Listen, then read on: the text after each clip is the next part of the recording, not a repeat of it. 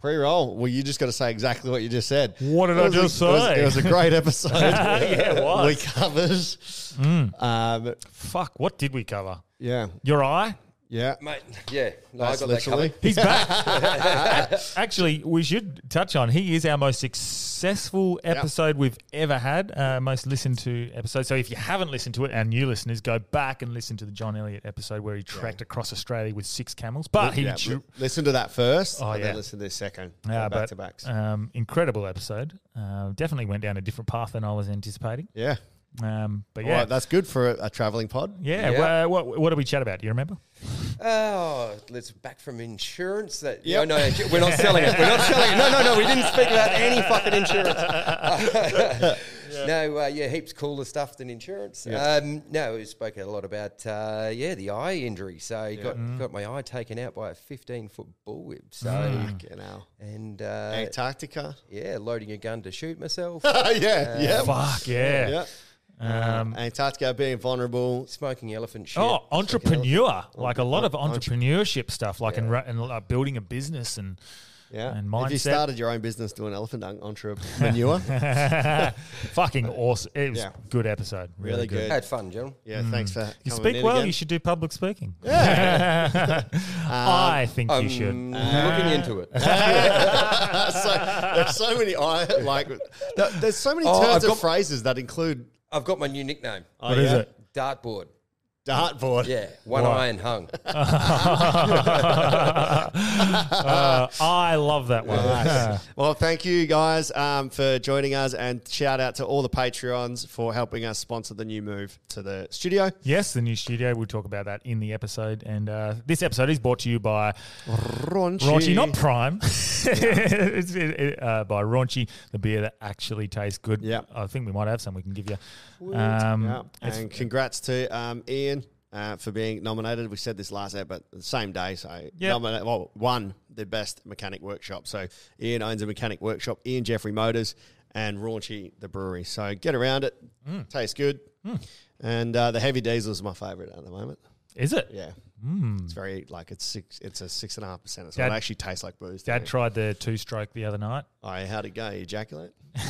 He didn't like it. Yeah, I like it, but he didn't like it because he's like, nah, it's fruity. I was like, that's craft beer. He's too alpha. All right. Well, speaking of fruity, let's get hard. Let's get Welcome to Hard Yarns Podcast. I am fucking fat.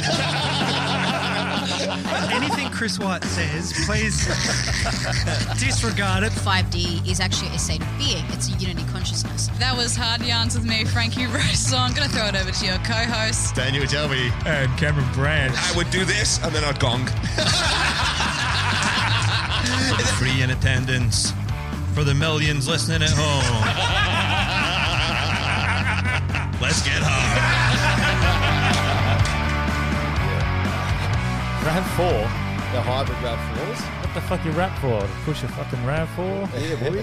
Fucking. So- I hate RAV4s. They Because look of that. Because of that song. Oh, yeah. It's I don't fucking- even know that song. Kanye. Oh, what do you wow. think of rap for? To push a fucking RAV4? No, yeah, exactly. He's fucking. Where is Kanye? That makes me feel like he's. Yeah, he's gone a bit quiet. Yeah. Bit dead? Yeah. Is he alive? Like, has he been out in public? Yeah. I seen a He has? I seen a Some conspiracy. Aussie bird. Oh, Yeah, he is. But I seen a conspiracy Yeah. about him. Let's start with the conspiracy that he's actually been replaced. By a clone? Clone. Yeah, him. You Kevin only ever Hart. see him now when his missus doesn't wear a bra and goes out. Yeah, Snap, did he snap. marry a random Aussie? Yeah, I don't think he married. her? Just dating some random Aussie chick. Yeah, he's just some random. They're like, Kanye's crazy. So Give I- him a fucking Aussie chick. That's when they knew he lost it. How long that's at that point? Yeah, Jewish comments. Fine. Take the Aussie chick. Yeah. He's gone. Of course, on TikTok is where you see all good conspiracy theories, and it was some guy who he got the height of his new girlfriend and the height of Kim, Oh, wow. and then put him next to him in both the pictures, and he's like way shorter or something. So Yeah. Well, Kim Kardashian's asked. Her gravity's pulled her down, so she's not as tall as she used to be, her ass and her tits have... Oh, yeah. She's quite smart, actually. She's got a great centre of gravity. She'd be an awesome footy player. Just never tackled. But we are back with one of our most popular guests. No. Not one of. The most. The most? Yep. Well, easily the most downloaded episode we've ever had. Yeah, right. Yep. Did like a fair chunk more than anyone. Sick. No pressure. Speaking of RAV4s and camels. Yeah. But we'll get started. I haven't heard the full story yet. You've potentially lost sight in your eye. We're not sure yet. Yeah, the left one's not doing too good. Yeah. So Begin with this. Yeah. So you got whipped. I mean, I from what I heard, you've never been whipped. Yeah. But I think you're physically Someone whipped. achieved what no girlfriend before has been able to. So, yes, I strolled around the country with a bunch of camels for 3.5 years, fell off cliffs, got caught in fires, 0 injury. No incidents. I drive around the country 2 months in, bang, left eye gone. So I was made it as far as Canberra, so I was retracing the whole entire trip to write the book about the experience. Sick. Cool. And, throwing myself back into that mentality of what it was like out on the track, back into 3.5 year ago, John. Yeah. And so I got as far as Canberra, and the Australian stock whip cracking champion was at this place that I'd stayed along the way, and he goes, do you want to have a crack at the 15-foot bullwhip? So it's got a 6-foot long pole and a 15-foot cracker on it. Same. So I'm and it's very hard to handle. So he said, I'll warn you, you're probably going to hit yourself on the first go. Yeah. Everyone hits themselves on the first go. Oh, you're right. So he gives me a bit of a demonstration, film him doing it, hands it over to me. I get the cracker going sensationally. All right. 30 seconds, only miss one. So I hand it back to him, and I start to walk away, and he cracks it either side of my head a couple of times. Oh. And as I turn around to see what's kind of happening, he accidentally clips a blackberry bush behind him, and it throws his aim off. Oh, no. And that cracker comes forward and nails me directly in the left eye with a little bit of twig as well. Oh, so man. When a bullwhip cracks, all right, it breaks the sound barrier. So that means it's going over 1,200 kilometres an hour. So I got nailed directly in the eye at 1,200 kilometres an hour with a cracker and a bit of twig. So, could you see sound? Oh, mate. I could taste sound. Oh, my God, bro. So that was... Instant pain? Instant pain. Fuck. But it's almost like it transgressed past the pain and it just got into this numbness. But I knew something was wrong straight up. So it was immediate just cloud over. Yeah. And they said, you give it 15 minutes and, she should be right. I'm like, with what I'm feeling, this does not feel right. So... They drove us down to the hospital, and within 3 hours, I was in surgery. Yeah. So as I'm going into surgery, and they're getting you to sign the paperwork to, say this is the possible outcome. So well, you can't read it. Yeah, just look at the fine print. So they're like, there's 3 possible outcomes here. We might just be able to stitch it up. All right, there might be so much damage we'll have to remove the lens and also stitch it up. Or if it's been damaged too much, we might have to remove your whole eye. Fuck. So sign off on those 3 possible outcomes and then hope for the best. What happens if you don't sign? They don't treat you? I'm not sure. Yeah. I just signed. So, they didn't really come up with the alternatives. Yeah, it's like, otherwise, back out to the waiting room. Yeah. I went under. It's my first ever surgery. So, wow. But I was, cracking a few jokes on the way in and having a bit of fun. Yeah. Someone goes, we've never done surgery on a famous person. I was like, no, I was just homeless for a few years with good PR. So, it come out and it was option number 2. So they'd removed the lens. Yeah. And so there's currently no lens in there. They'd put 4 stitches across the cornea. And it'll be about anywhere up to 6 months before they'll be able to remove those stitches and potentially look at, is there enough of a strong foundation to build something back on it? What would they do, like a fake lens or artificial fake lens? Yeah. So the way your eye works, you've got 70% of your focusing capabilities out of your cornea, which is the clear kind of membrane over the front. Yeah. And then 30% of your focusing ability, which is mainly for distance and stuff, is that lens. So... when they put the lens back in, then I'll be able to see through the cornea, but it's going to be quite scarred, and, from all the stitching and the damage there. So I won't really know what I can see until they maybe can put that lens back in. Scary. Now, did you just... I know what it's like when I've been hit in the eye and I can't see, or if I looked at the sun and the anxiety attack that comes over me thinking I've lost vision, like, is indescribable, and that's momentary. You've already making jokes about it and shit, which is an awesome attitude to have, but like, were you just full anxiety attack, like, fuck, I'm fucked here, or what? Like, it was weird. I was trying to describe it to someone the other day, like, on the trek, you'd run through every possible medical or accident kind of scenario, and then you fall off a cliff. So you're like, all right, well, I didn't see that one coming. So you just start to just put yourself in this state of preparedness. Yeah. Just ready for something to happen, especially when you're so remote. You know, you're going through some of those western deserts. The closest human being to me is the International Space Station as it flies over your head. Yeah. So because there's no one else out there, you get bitten by a snake or something happens, you know, find a tree and curl up. You know? And so you're just at that state of heightened preparedness. Yeah. And I was only 5 or 6 months off the trek when this happened. So I'm still not out of that mode. yeah. And I was almost, because nothing really happened on the trek which caused a major health or, injury kind of concern to us. Yeah. When this happened, I was just like, oh, fucking there it is.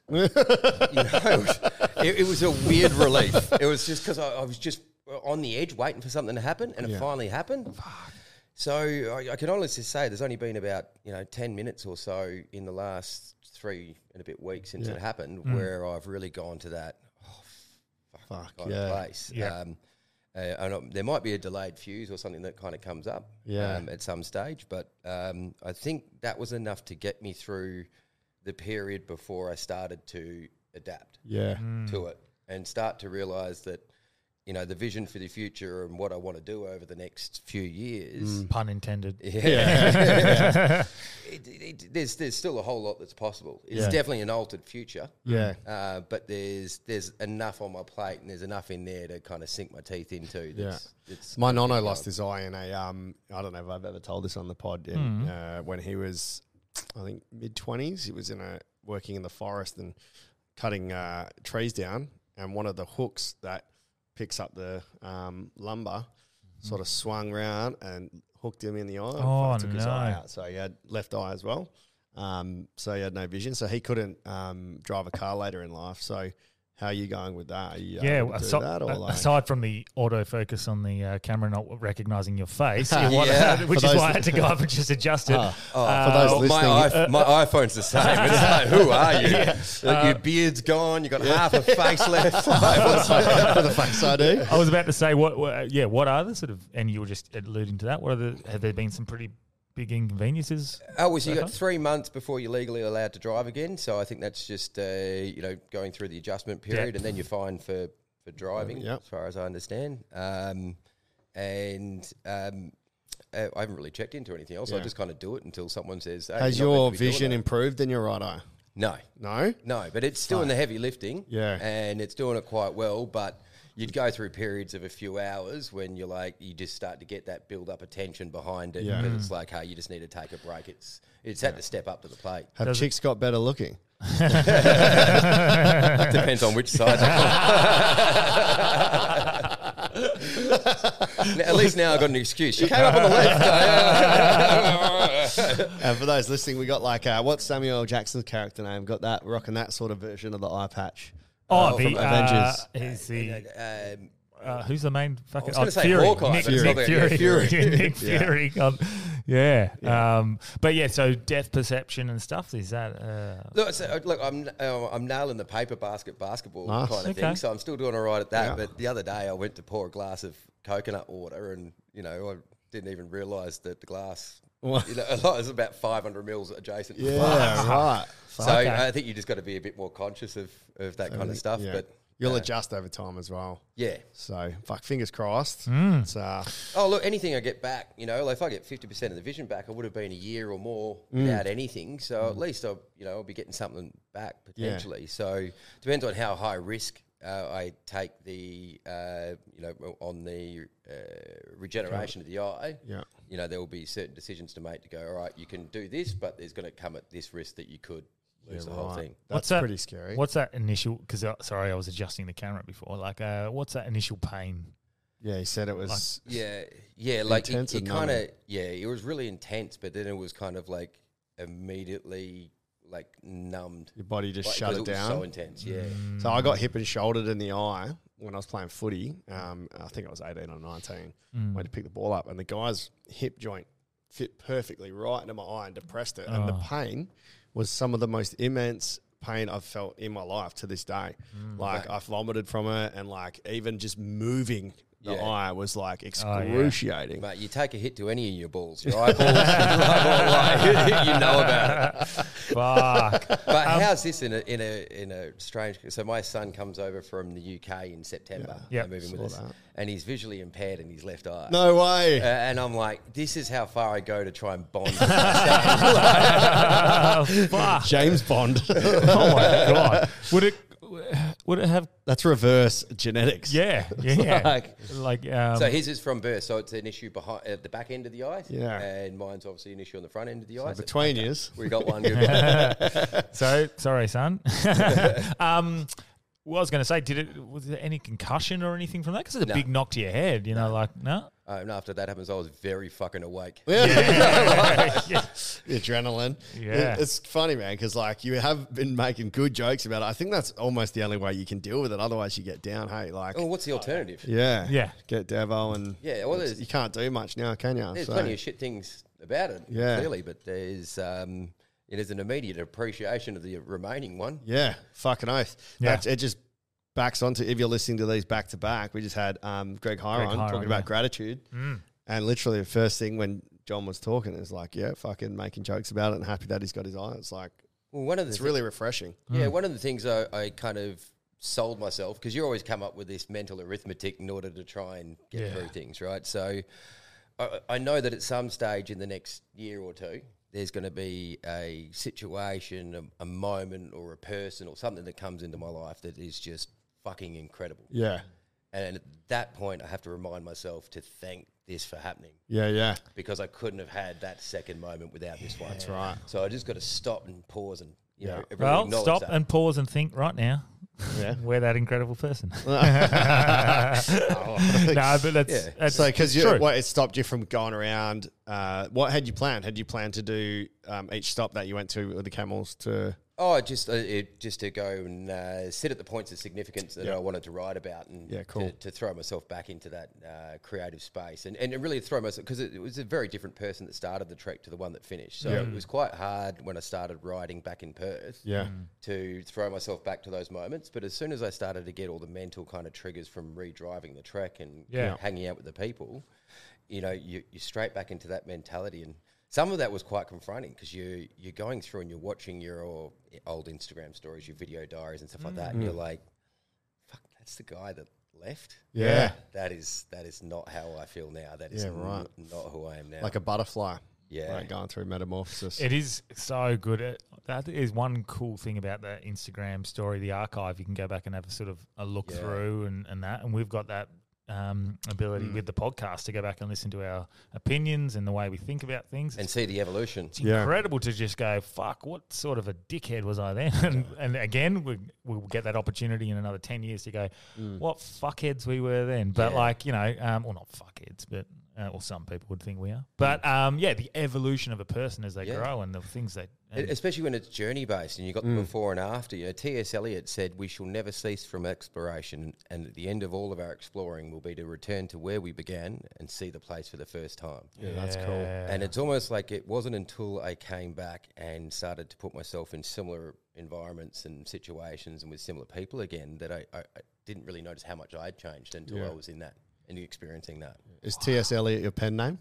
No. he spells it wrong. 1L, 1T. It's all right. We've got our first viral clip for the episode there. A nice quote one. But that is true. Like sometimes you experience something and then you go back and see the same thing, the same people, the same occasion and go, nah, this is not me anymore. And you also get to see like the before and after picture and the progress that people have made or lack of progress that they've made. Yeah.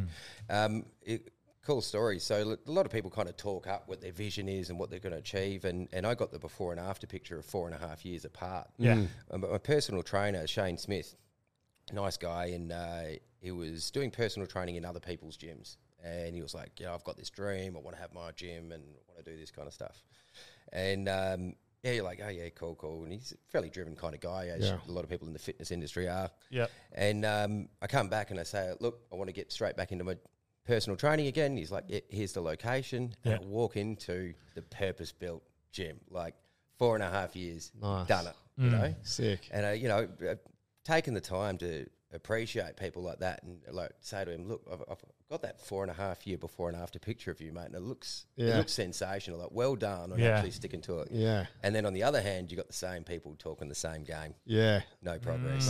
No change. Yeah. Or excuses. Being removed from the world for what, 3.5 years, like you would have that you would see it. Yeah. You would see the lack of literally side by side. Yeah. Wow. Yeah. Sometimes, it's good though because, sometimes good, sometimes bad. Like I mourn for that when like I hang out with people I used to and it's not the same. I feel sad, but I'm like, oh well, times have changed. Sometimes you see those people though realize that they have just been talking and they haven't done what they said, and then they'll have an aha moment, or like what we just spoke about with Greg, they'll reach their darkest moment and go, "Fuck, yeah, yeah." Sometimes you can be comfortable. It's got to get worse before it gets better for some people. You know, they have to have that reckoning, that moment of reckoning. Yeah. What's that? I've heard someone talk about it being too comfortable, and you need to reach a certain level of uncomfort to go, well, fuck, now I do need to make those changes. Well, that's one of the things I'd get on the trek. People would say, why? You know, and they're expecting,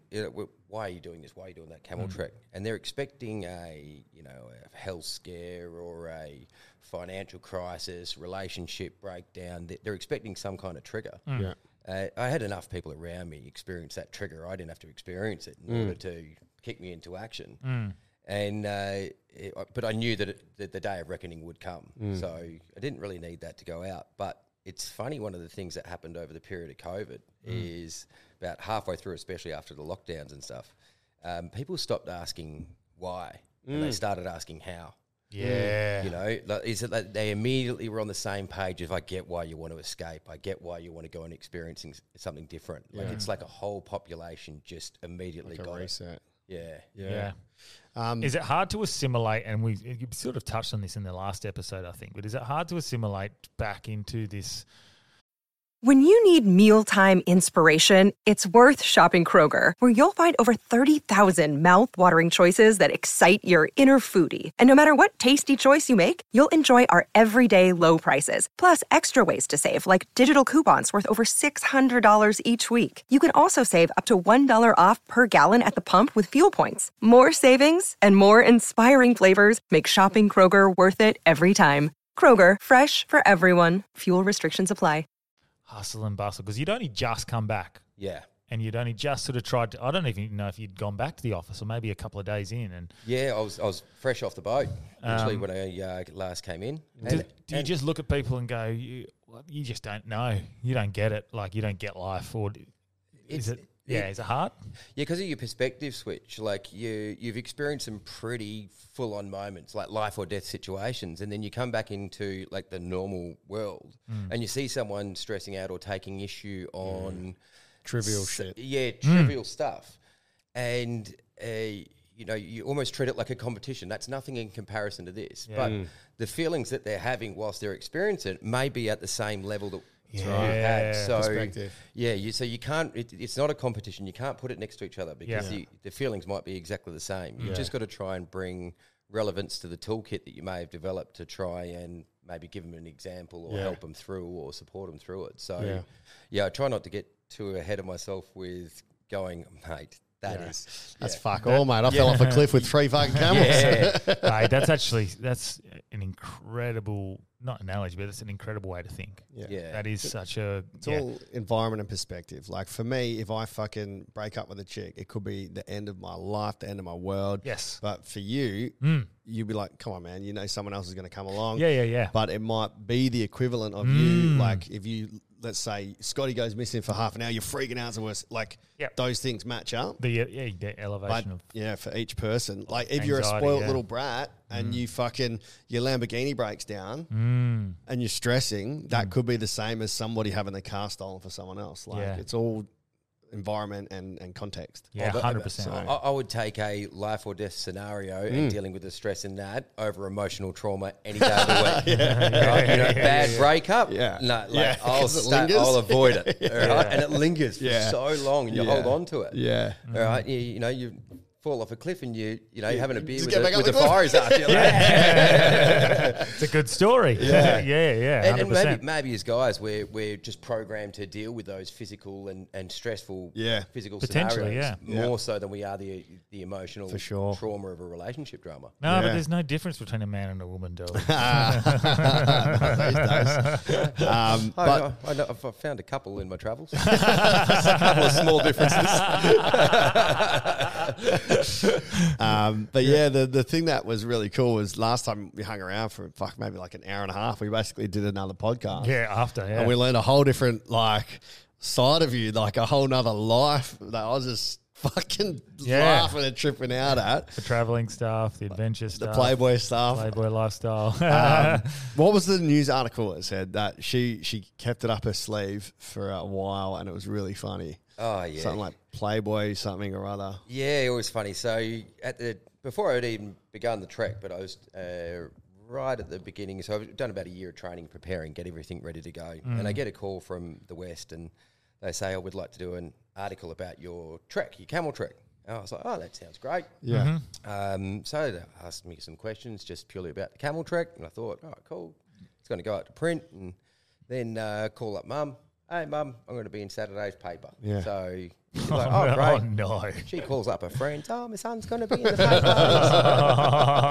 Awesome. A proud mum moment. Anyway, article comes out. Perth Playboy millionaire ditches orgies to hump his way across the desert. That's such a banger fucking title. And I'm like, how the hell did they get that? And I think it kind of originated from a party that got a bit out of hand after the Apollo in the city. I wound up back there and I was having some entertaining times with a couple of ladies. And I hadn't really closed the curtains onto the balcony where everything kind of was, all the guests were. And they'd asked about catering, a bit about food, so I'd jumped on Uber Eats, ordered 150 cheeseburgers and gone out in my dressing gown and thrown that out. Turns out the Prince of Haiti was at the party. He had his hand up, grabbed a couple of cheeseburgers. He thought it was great. And that reporter was apparently at that party witnessing this kind of thing. So this is from the, the old John, the pre-Camel Trek John. So she had incorporated that John into the article. The far more mature John, far more refined. The side by side. Yeah. That's so funny. But I think that's something that appealed to people at the start. It was that contrast of, why would you have that kind of lifestyle that some people are kind of really working their ass off to kind of head towards? The Andrew Tate lifestyle almost. Why would you walk away from that? Because we're programmed that's what you should really achieve for. The nice car, the girls, the big house and whatever you want. And if he's walked away from it, something's wrong. Yeah. Something's wrong with him. Something happened. Yeah. He did something. Yeah. So that kind of runs rampant for a while. And it took probably a few years into the trek before, like I said, people started to get it and go, all right, no, I get he's just kind of going out doing something different. Yeah. So what was it? What was it really? What drove you, do you think? Do you know? Do you think? Or do you think you just wanted to fucking try something different? Are you just adventurous? It's like anything. There's like a seed that gets planted and you just can't shake it. So took a trip to Antarctica and this guy had hired out a 120 capacity Russian icebreaker and he put 120 Australian and New Zealand entrepreneurs on it. And I went there thinking it's going to be great for my personal and business development, might get a few clients, good for networking, that kind of thing. And plus it's Antarctica. This is going to be great. Yeah, sick. So I go down there and there's some really big heavy hitters. There's a couple of guys that are the head of ASX listed companies with over $1 billion market cap. Yeah. And I had access to them, but I was drawn towards this other guy. And I first kind of met him. He's on the back of the boat and he's got his big kind of grey beard. He's smoking a pipe. Gandalf. Full Gandalf. And I walk up to him and I say, mate, what are you smoking there? He goes, oh, you want to have a go? So I have a good go. I was like, oh, what's that? And he's like, it's elephant dung. I'm like, what? He's like, yeah, nasty habit I picked up in Africa. All right. So this guy, his name's Jeff Wilson, and he had just completed the world record for the fastest solo unsupported crossing of Antarctica. Yes. And he did it on a kite surf, dragging a sled. that was shaped like a pink pair of tits. What the fuck? And he called it his boob sled. That's so good. And he was raising money puns. for the McGrath Foundation. Yeah. And it was like, oh, tell me about the sled. He's like, oh, I modelled it off my wife's boobs. But actually, it was two of the right, because that's my favourite. Two rights don't make a wrong. And this guy's just a vet from the Gold Coast. Wow. Right? And he, Like you a know, veterinarian? Yeah. Yeah, right. And he's, you just imagine him like cool running style, dragging tyres down the beach, training and preparing for this thing.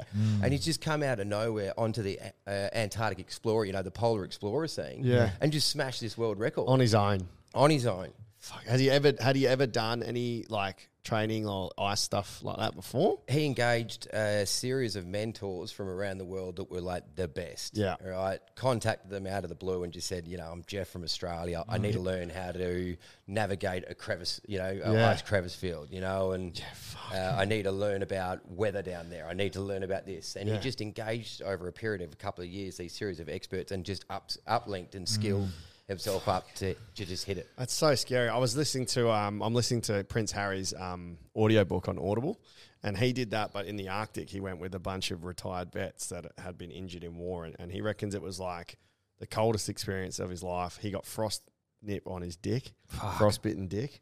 He talks about that. So I was like, if you've never done that before and you're going on your own, did he have any damage or like incidents or lose a dick? Well, on the first, so he's gone down there again and set the longest crossing record and first person to summit the highest peak solo unsupported. So Wow. he did that at the age of 50, just before COVID. That's crazy. So I on would the love to first know one, if there's any like Well, aliens or stuff. he's coming on August 4th, so I'm very excited Oh, about that. yeah, So- I want to know if there's any like aliens or hidden bases, or have you heard any weird shit? Oh, mate. I'll save that for him. Yeah, I literally cannot wait for that episode. Like, and I love you talking about it, but I'm literally erect already. Yeah, I'm not going to be here, so give us a little teaser. Give us a little teaser. What did He got frostbite in his stomach. So, Oh, wow. So he's getting dragged along by this kite, right? So he's got these harness kind of set up, and it had lifted his kind of snow suit slightly up and exposed a bit.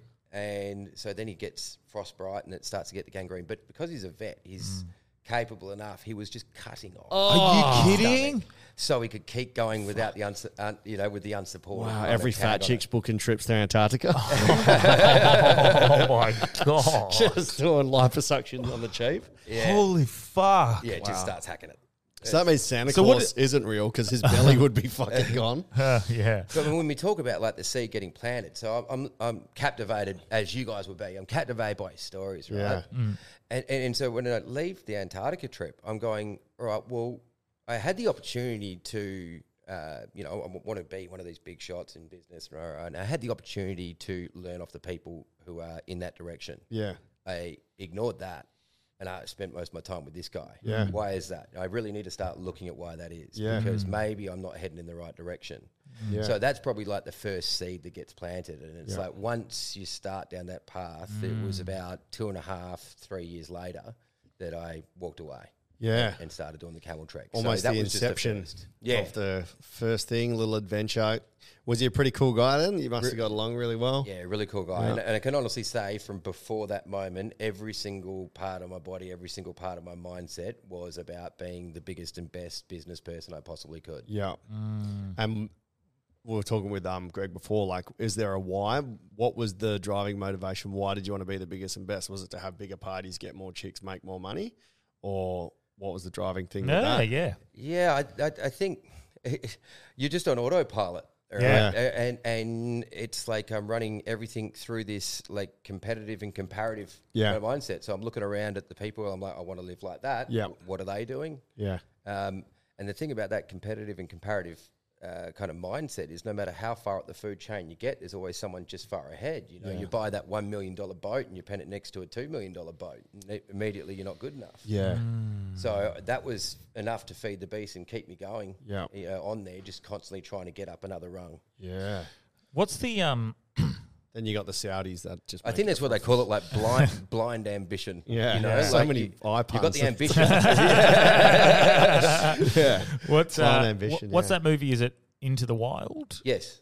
When he just Goes on. He dies. He dies. Right? I know He that's a didn't tragic. He didn't ending. figure out how He to. ate the wrong berries, eh? Yeah. Ate the wrong berries. But like that, still that sense of adventure of just like I need to fucking get out of this. This is not like I get that feeling sometimes. I get there's different ways though, right? Like, Of course. So maybe John's done it because I reckon. Well, the listeners don't actually know. Like you and I didn't know till after that we had the mad chats. Like, from memory, you were part owners of a nightclub. You had like fucking any chick you want. You got like. I wouldn't go that far. Well, you live in the Hugh Hefner lifestyle, from what I explained, what I understand. Like it was pretty good. It was an enjoyable life. Yeah. I didn't leave because I disliked it. Yeah. But look, I was happy with that being a chapter in the book, just not the whole story. Yeah. I mean, you don't want to be that 65-year-old guy pulling up to the club still trying to hook up with some 20-something-year-old girl. You know, So like you've almost got like you're living the dream. Like that's something that that'd be wicked.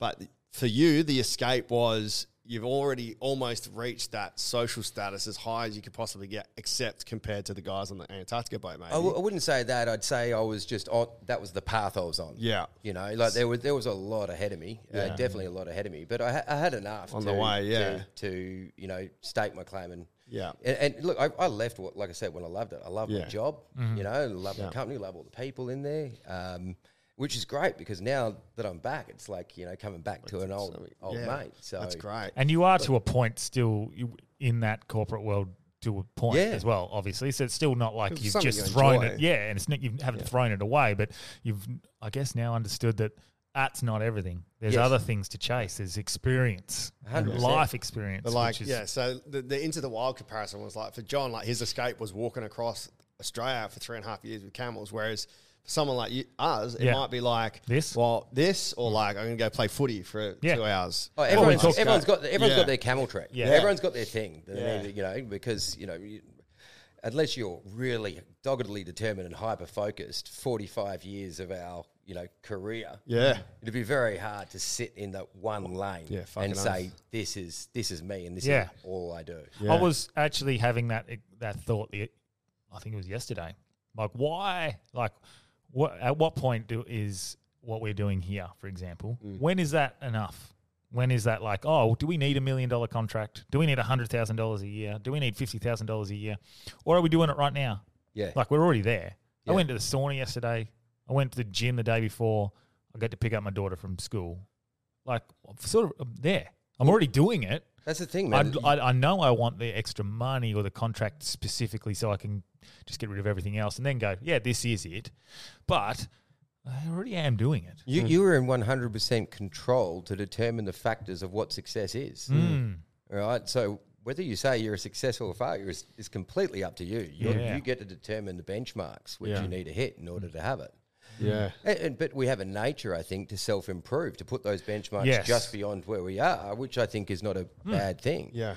And of course, that doesn't mean we say that there's not drives and there's not goals and ambitions. Yeah. But, I realised yesterday we're doing it. We're doing 2 pods today. I think we're potentially doing another 2 pods on the weekend. So, like, we're doing 4 podcasts in a week. Yeah. Like, what the fuck? Like, we're doing something we really wanted to do for a long time. Yeah. Whereas I think 2 years ago, we were struggling to get a time to be able to do one. Yeah. Well, still, it would be nice to be paid for it. And this is all passion project. Yeah, and that's exactly what my point is. Like, that's a great positive. That's a great thing. Like, if we can get financial reward for it, and then it becomes we're doing it anyway. Income. Yeah, we're doing it anyway. We're already doing it. Yeah. So that's the positive out of it. Yeah, trying to combine the passion and the purpose and get the financial kind of reward from it. Coming back from the camel trekker, like I said, it's not the same guy that's come back. So how does that intertwine with now my corporate life? Yeah. So we've always participated in kind of community programs, and we were the first carbon neutral insurance broker in Australia back in 2016, back before it was cool. Yeah. Now it's a conspiracy. So now we want to ingrain those core elements of sustainability, because after you've put foot across every single state and territory in Australia and you've been out there, you have a renowned connection and appreciation for it. So we don't want to fuck it up. Definitely going to filter through into every single practice we have at the core of who we are as a business. So we're even rebranding the company now to really hit that home. We've got a great event coming up at the Point Rooftop Bar. Beginning of August to do that rebranding. That's why Jeff's coming over, and he's going to launch a WA launch of the next really cool project that he's got. Sick. He's going to be the first person to hit the South Pole and the North Pole in like one expedition. Wow, crazy! Wow. Is that Project Zero? Project Zero, yeah. Wow. So he's going to start at one. Where do you start? Because to get to one, you got to start Australia, of course. Yeah. So he's got a 30-foot, 30-ton steel yacht. 30 ton. Yeah. Which for a 30-foot yacht, that's a whole lot. So it can take on a bit of ice. Yeah. From Rockingham, is it? Yeah, docking at Geraldton with a special cargo. So, so I won't spoil it too much, but he's basically taken it down to Antarctica, and this one he's taking his son as well. His son's going to join him on the trip, and a couple of other people down to Antarctica, and then up to the North Pole. I've heard it's extremely difficult to get a permission to go down there. Oh yeah, especially like on his one where he did the longest journey, because every single section's got a different country that kind of controls it. Yeah, and one of the things you have to do when you're down there is you have to prepay for your rescue, regardless of whether you use it or not, and have all of the right countries approving based on where an incident could happen. Yeah. So when you're a nobody, no name, never done a polar kind of expedition, and you go into the Russian government, it's like, hey, Putin, got a favour to ask. They're like, who the fuck is this guy? We will ask the questions. Oh. Yeah, fuck. I mean, it's actually, how much, it's pretty chunk, it's a big chunk, hey, the expense to get. It's a fair bit of fundraising. But I mean, Jeff is as much as he does a bit of fundraising that to get these things to happen. Yeah, he's a successful entrepreneur in his own right. He owns 10 odd veterinary clinics. Yeah, sick. And is it non-refundable, or do they give it back if you don't get rescued? You'll have to ask Jeff, but there's a fair chunk of it that's non-refundable. It's just taken. Yeah, that builds into the conspiracy. Yeah. They're building something down there with the money. Yeah. With everyone who doesn't get rescued. Yeah. Yeah, no shit. Even I was watching just the other night, and I rewatched it. I don't know why I rewatched it. I think it was just whatever. 14 Peaks. Have you seen that? Yeah, that's pretty cool, right? Have you seen that? No. He, I can't remember the timeline, but he tries to climb the 14 highest peaks, almost the hardest peaks in Nepal, including in China, and in that sort of area, and he had to do it in a record amount of time. And it was someone had done all 14 peaks over about a year and a half or something like that, and that was the record. And he's like, I'm going to do it in 3 months. Yeah. And he would go up, and so you'd take 4 days to climb like K2 or something normally if you're he did one of them like hungover. Yeah. just powered it. He was in a trough doing a peak. Yeah, he was hungover and did it in 24 hours when you're supposed to do it in 4 days. Yeah. So you're supposed to go to camp 1, sleep, acclimatise. Maybe we just found the cure to hangover. Just altitude. It just squeezes it out of you. But his the expense and trying to get sponsors, and they're like, this isn't. This is not.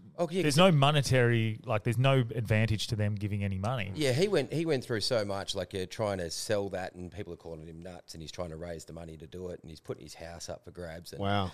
Jeff goes through the same thing, and it's, even when I was starting the preparations for the camel trek, trying to get camels and that, you're going out there, no one wants to support you, just some bloke from the city. So no one was really engaged with it until I'd been living out in a tent and living out in my swag for 8 months, and then people start to, maybe this guy's serious. Yeah. And you just get all these roadblocks kind of thrown up, and especially with the solo kind of expeditions, that there's no support group around, and you're sitting a lot of time in your own head, and it's like the universe consistently asks you, how much do you want this? Yeah. And even once you start the trek and something happens, how much do you want this? Yeah. The week before I started walking on my trek, I'd put in place a CEO to run my company. Yeah.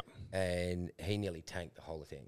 So I nearly lost my whole entire company because in 10 months, he spent more on recruitment than I spent in 10 years. Wow. Right? There was a mass exodus of people. I was nearly about to lose my key management team that had been there for nearly 10 years. Yeah.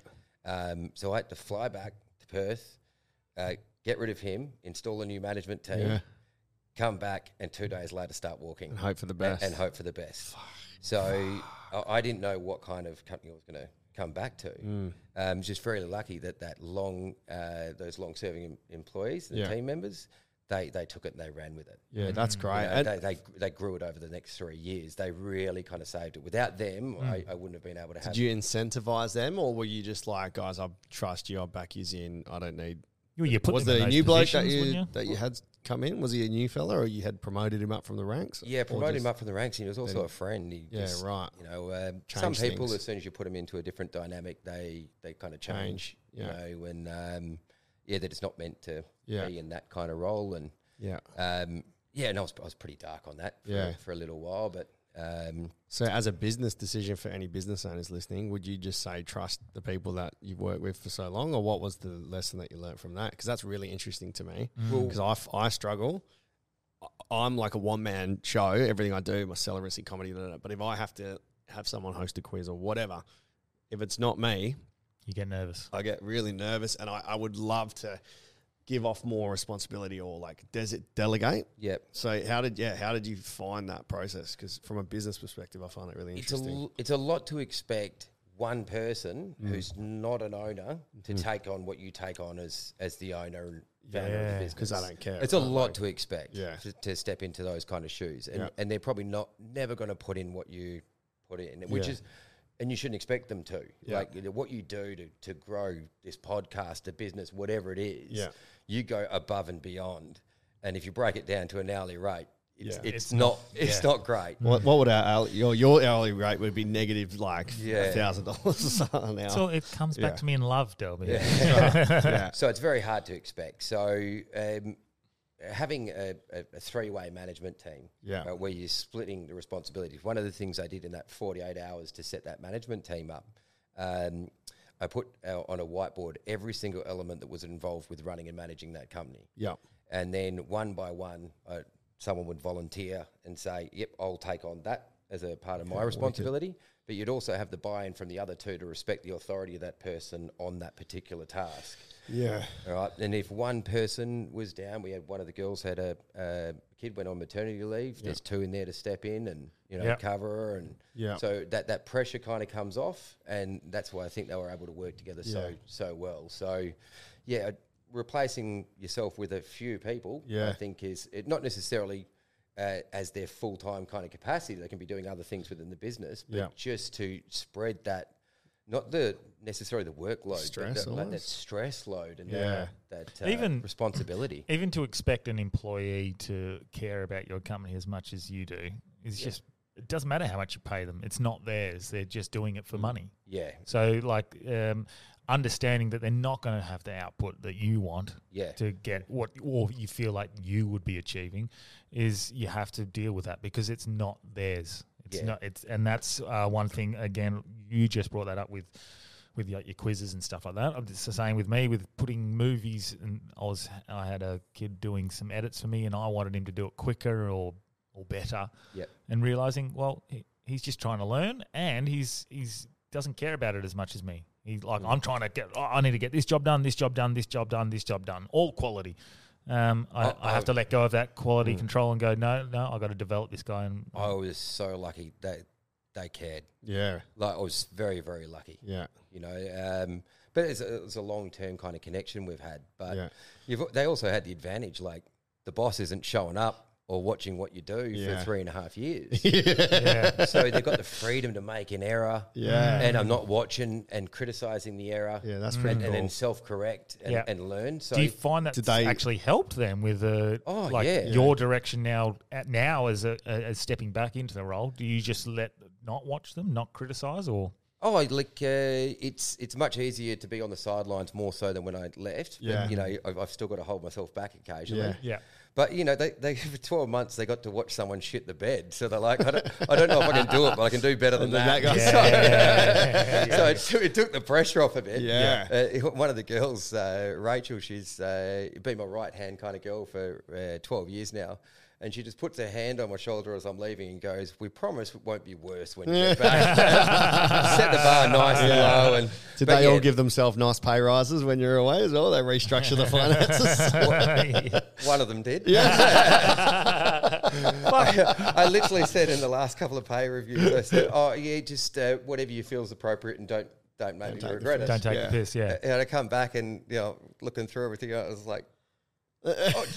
You're doing pretty well for yourself, aren't you? Yeah, but like she backed it up. Yeah. So you that's a nice segue on to what you've got started, what we were talking about before, the competition between each other. And people that don't even know, we haven't really mentioned what your company was. Insurance broking company. So I started it back in 2008. Yeah.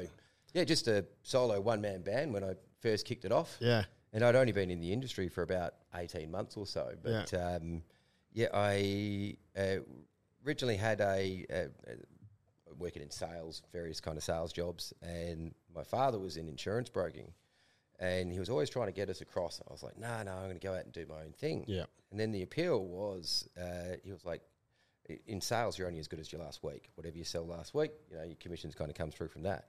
He's like, mate, if you sell to someone and do a good job and you're a good bloke in insurance, they come back the next year and buy the same thing. So I went in there. That was the kind of lure in. And after about 18 months or so of working with the old man, he had a couple of other business partners, didn't kind of get along too well with them. And I sold a fair bit in this year. And they said, we'll give you a $1,500 bonus for doing over 100 grand worth of additional sales. And I was like, 1.5%. Yeah.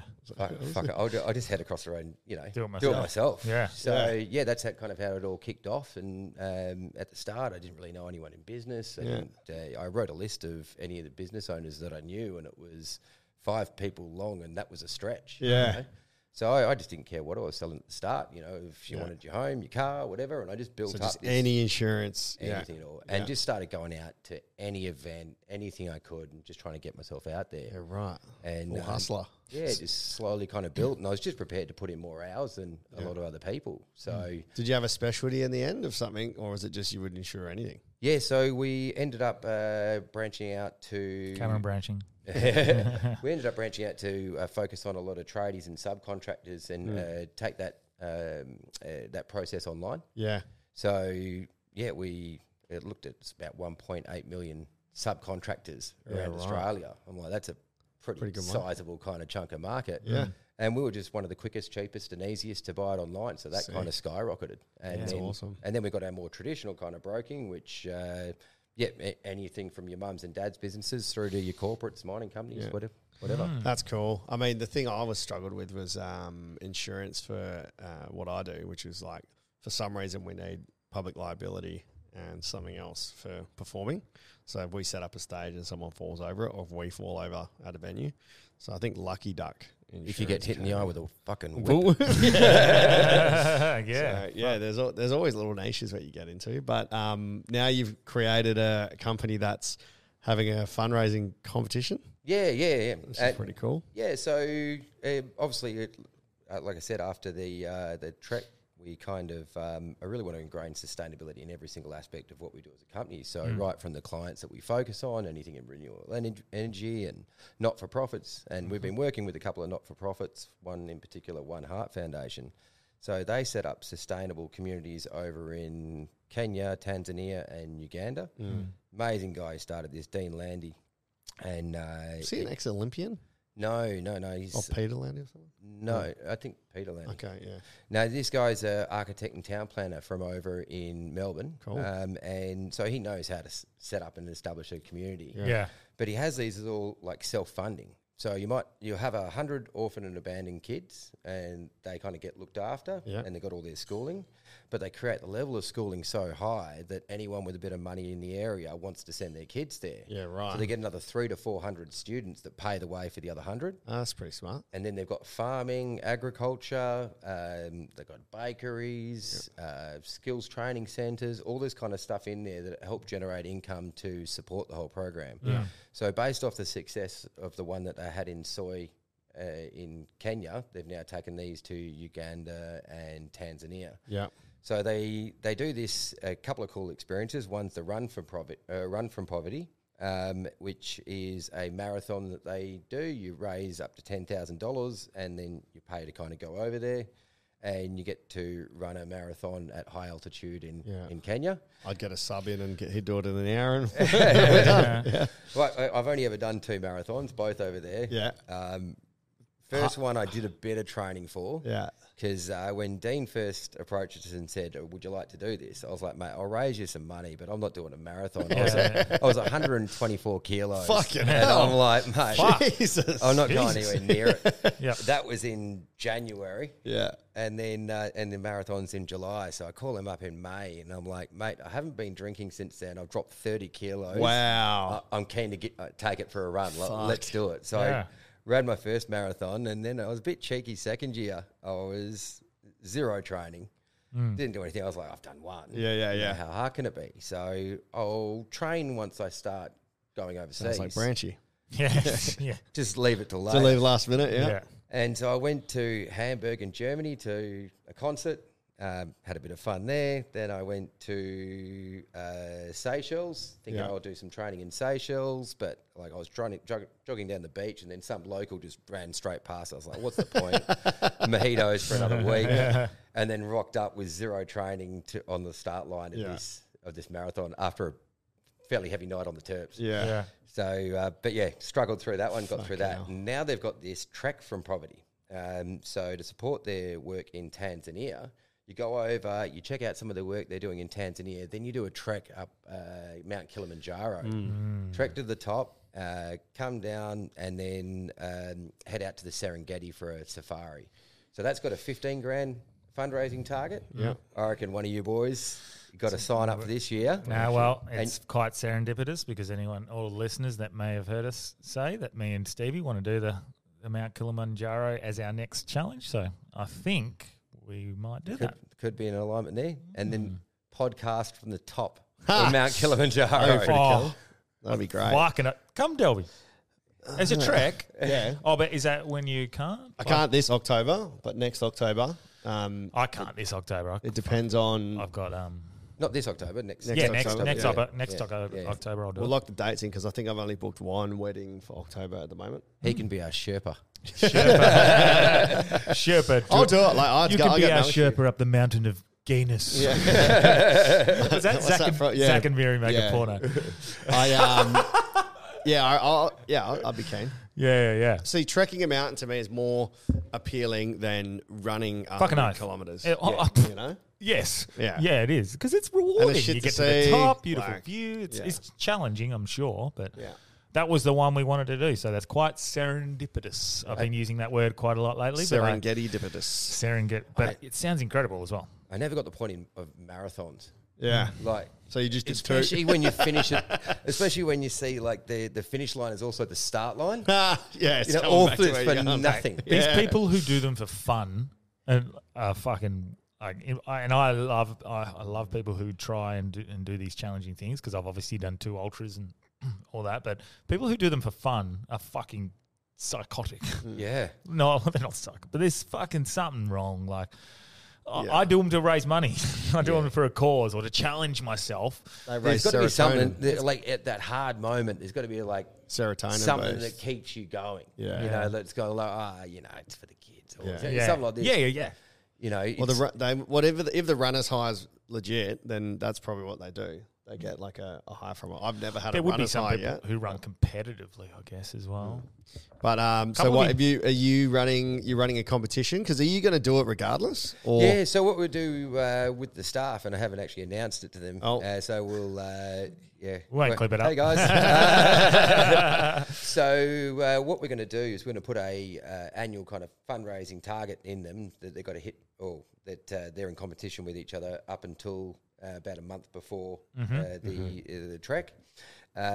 Whoever gets the highest amount out of the fundraising gets all expenses paid trip over to do the experience Through the insurance broking company. Yeah. And then not only that, you get the 15 days off your annual leave, so you don't need annual leave for it. Oh, you just because there's going to be some people that have no interest in trekking up Mount Kilimanjaro, and they're probably the kind of people that would really like 15 days off. So you can team up with someone else if you want and split it. You know, someone can take the experience, someone can take the 15 days off. And you've got the insurance covered. Yeah. Do you insure them for the trip? Like I said, I'm a bit more onto it these days. So I'm very lucky. Like I've got travel insurance that covers me for the eye. Nice. I've got my own income protection and TPD cover. Sick. And then obviously there's the public liability for the place where it happened as well. So. Oh, that's actually interesting. With your eye, would you have insured yourself so you looked after? Or, because there's all those tricky loopholes with your fucking super and all that just fuck you over. Yeah. Well, I looked at a disability in cover from my GSB, and it's like a one-time payment of like $100,000 or something. If you're disabled for life, that's fuck all. Like it's funny. I'd always look through like the policy coverage and the amounts in there, and you're like, oh, it's $200,000 for 3 fingers. Yeah. You know, it's just a trade-off. I kind of look at it. It's not until you get like you lose an eye that you're like, fucking $250,000. Yeah. It's an eyeball. Yeah. You know. Yeah. It's I don't but then you look at because the amount that you have to pay to increase your coverage, it's like, well, it seems like extortionary, but because we only do the general side of things, so I'm got a basic understanding of the life side, but it's not my forte. So it's not until you get hit in the eye that you kind of really go, oh, now I've got to look through and have a look at it. So each person has to come up with their own fundraising idea. Yeah. So you just pretty much leave the creative juices flow to whatever they want to do. And then we'll probably just run some support for them. So if they need some advice or... Can you choose your own charity that you want to fundraise for? No, it's got to go towards the One Heart Foundation. Yeah. All right. Sorry, stitching time. But yes, you were talking about it before, and that's obviously fucking awesome. But when you've had your accident, you were traveling around trying to see these points. Yeah. How far into the trek did you get, and how much did you see? Because it must have brought back some stories, potentially ones that you didn't tell on the podcast as well, that you've sort of remembered. Yeah, so it was about 2,000 Ks into the 12,500 Ks. But a lot of the stuff down the East Coast, which was the first 5,000 or 6,000 Ks of the trek, that's where a lot of the action happened. Once you start to get out to Central Australia, there's big gaps of Holland. So I reckon I was about 1/3 of the way kind of through what I was writing about. And did it like trigger certain like memories of moments where you go, fuck, I'd completely blanked on that one. Yeah. There's plenty of that, and also from catching up with the people that you met along the way. Yeah. So they'd trigger a few like, do you remember this kind of thing happening here? And it was kind of nice. Like you're going around, you're re-meeting a lot of the people you met along the way, and when you're going through and someone puts up their house or their paddock or opens up their doors to you, you kind of leave and you wonder if they thought that was just a relationship of convenience. I just needed a paddock. And so, when you come back through intentionally and you're taking your time to go and stop in and catch up with the people again, you're kind of locking in these lifelong friendships where you feel you could just come back any time after that. And they're like, all right, now you've come out of your way just to come back and see us. Yeah. So that was probably one of the most beautiful things that I was experiencing on that re-driving at the trek. Yeah. I guess when it comes to like those connections that you build, you would have that, sorry, Delby, you would have that initial thought that, he is... he needs places to stay, but the fact that you'd go out of your way and do that sort of stuff, and I always find that sometimes like these relationships you build just in life, and you feel like it is, they needed a job or they needed this work done, or, you were helping them, you were a coach in football or whatever the fuck it was. I'm naming things that are localized to me. But, and then they message you, 2 or 3 years later and just say, how you going? Want to catch up for a beer? Then you realise, no, they weren't just using you. They were. And it does create we're going back to connection, what we were talking about with Greg High in the last episode. It's great to form those connections, and I think it's good. And especially in the corporate world, before I left, things start to feel very transactional. So, it's a very transactional relationship. Why are you with me because of the network, or am I just with you because you're a potential client? And so you start to feel viewed, and you start to view things quite transactionally. Yeah. So you'd have a few friendships that would fall out of that, but that's really feeling like that's what the to and fro is. So I think now coming back as well, I'm very much more connected again, being relationship based. Yeah. I think there's a fear with that as well. Like when it comes to business, you almost don't want to become too friendly, because if you need to do something that's going to fuck them over or like put them at a disadvantage, or if you've found something that benefits yourself more and you need to move away, having that strong friendship gets in the way of business as well. No, I've gone the other way. No, I've always been pretty connected with that. So it'd take a lot for me to make the business decision over the friendship decision. Yeah. And that's probably one of the things that's hindered me to some degree. Because but not in a bad way. Like it may be financially, but fuck, it's the connections. Yeah, and I've experienced it and definitely seen it firsthand of people that are very quick to make that decision of, sorry mate, it's just business. Well, you can even see, take it to sporting coaches. Certain coaches have different tactics. Some coaches don't want to be a friend; they want to be the boss. Yeah. But then some coaches, and it's becoming far more common. This one is to create a relationship with the players, create bond, create like, you trust me to make this right decision, I trust you to make that right decision. So I think there's pros and cons, because the militant, like, I'm boss, I don't want to be your friend, I'm here to make decisions and, you follow what I say. That has merit, but eventually it wears thin, and they want to. And you see it with like someone like a Ross Lyon is a perfect example of that in the AFL. He's a very militant, like, I'm the boss, you do exactly what I'm saying, and it works because the structure works, and maybe financially in a business model that works. But long term, they fuck off. They don't care about you as much, and they're not going to push as much as they possibly could. Same with in business. You just said you left for a year because you had that connection with them. Potentially, maybe it is a risk, but at the same time, they cared a lot more to be able to put in the extra effort when needed and when required. And I found that before I left, I had a habit of wearing a couple of different hats. So you've got the business.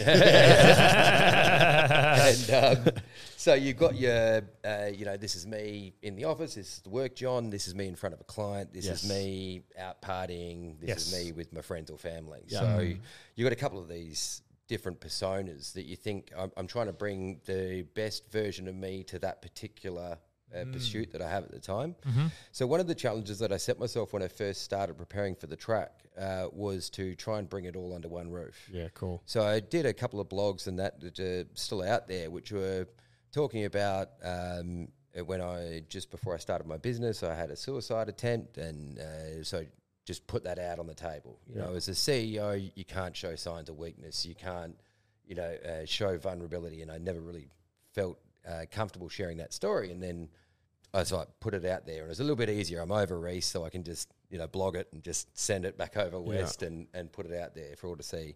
Put up any issues that I was concerned about or struggled with, and some stories about who I was, to kind of bring all of those me's under the one roof. Yeah.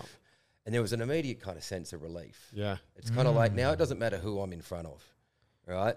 Yeah. You just get me. Yeah. All right. And it's, you do slightly kind of sandpaper off some edges if you're in front of a client and stuff like that, but the genuine you kind of shows through. Yeah. So whether I'm now back in the CEO role, whether I'm on this podcast or whatever it is, you just get the one kind of guy, and it's so much more relaxing. I'm not having to worry about what I said to who.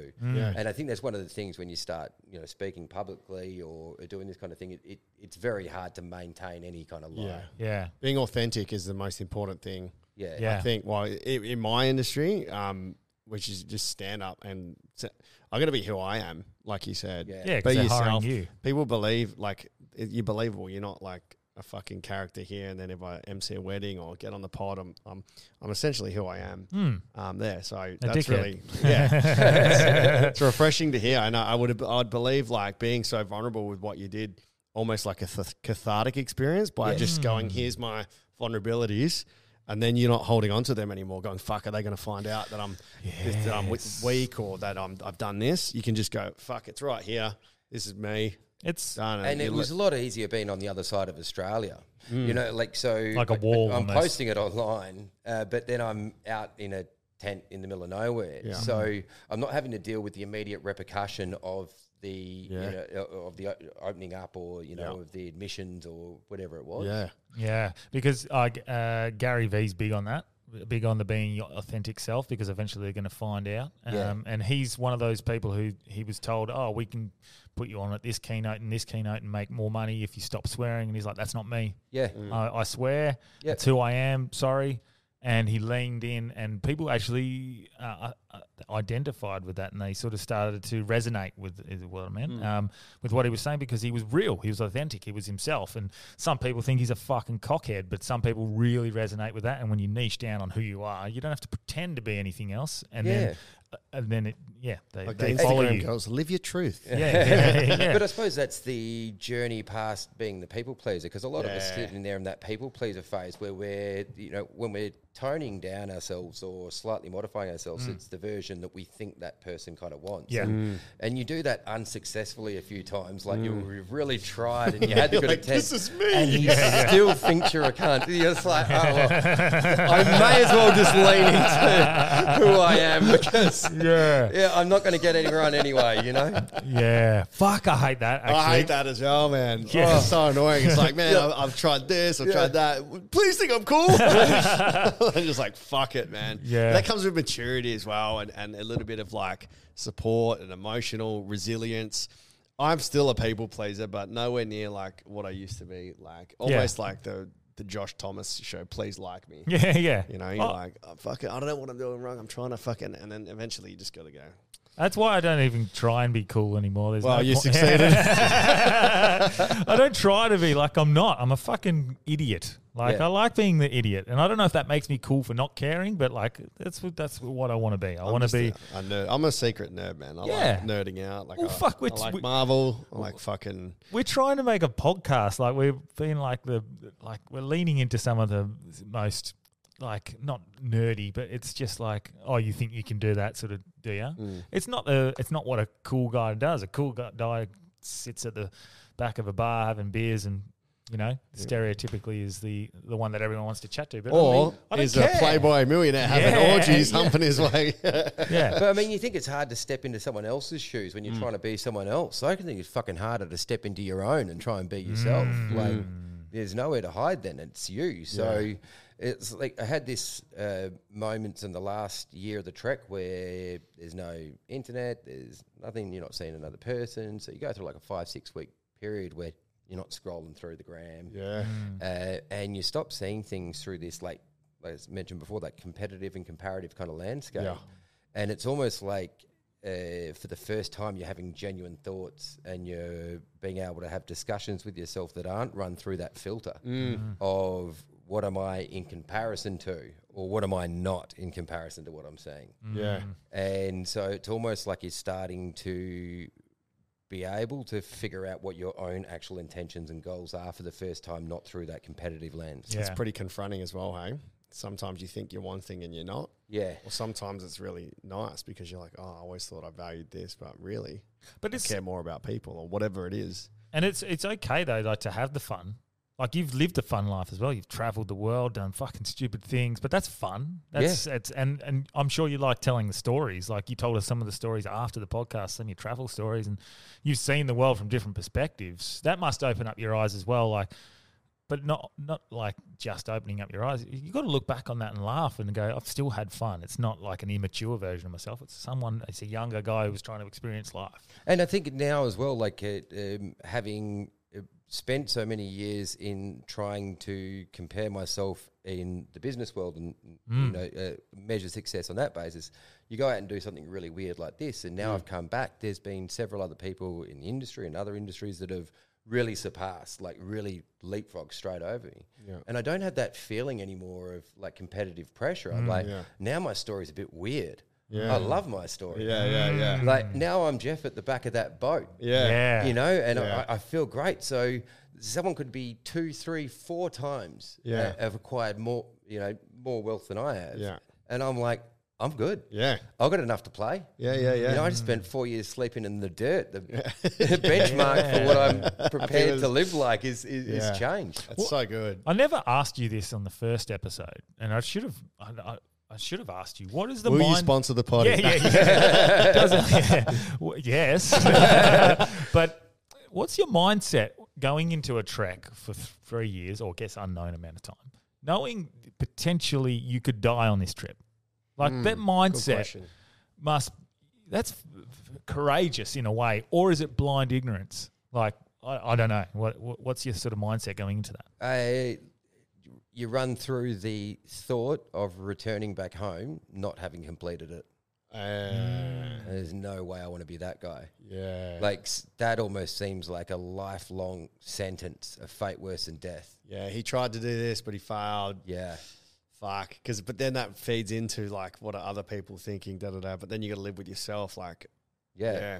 It's like you want to be the guy that's completed it. Yeah. You know? If you had have failed and had to come back, would you have done it again until you finished? Or you would have just done it regardless? You would have had to come up, like, whether it's some mental arithmetic in order to come up with how can I spin this into a success. Yeah. But the moments that I was having to contend with, whether it's any of the rescues or when it's really kind of pushing us, the thought of it being over and that being a fail and then having to live life after that as a fail, that was way more daunting than making a decision. Because it was so publicly, you were so publicly, I'm doing this. I guess. That's our overthinking of how much someone else is thinking about what we're doing. That's right. Here I am out on the camel track thinking, what are people back home going to be thinking? Everyone back home. Yeah. Yeah, they're just Not like, fuck, giving a gotta shit. get my taxes in. Yeah. Not giving a shit. Not giving it 1 second thought. Yeah. I'm giving it a lot more thought than they are. Yeah. But it's interesting that we think that people think so many things about us. They don't give a fuck about us. No, no one gives a fuck about anyone but themselves, really. When they really do deep down, they potentially care about their family members' health and close friends' health and well-being, but to a point, they won't prioritize it above their own. So it's always, you're still always self-interested. Yeah. You can be like a supportive of a friend and you can be supportive of those around you, but we're all selfish creatures. Yeah. So I think understanding that yourself, you end up realizing that there's nothing really to worry about because no one really does give a fuck, whether you've done good or bad. Even if it was a fail, it wouldn't have been a fail because you would have achieved so much to get to that point. Yeah. No doubt you would have just gone, right, next time I do it, or in 3 weeks when I recover from this, I'm just going to go there. And when I get to that point, I've learned from it, and I'm going to go here. Well, I mean, when we got out of Canberra and we experienced the bushfire, did I talk about the bushfire last time? Did you take a wrong turn or it something? made you divert? Yeah, no. So that was it. That was it. The one in Tassie. So the one coming out of Canberra was like when all the bushfires were up and down the east coast. Yeah. So I got into a place called Brindabella, and I was camped out there for about 10 or so days.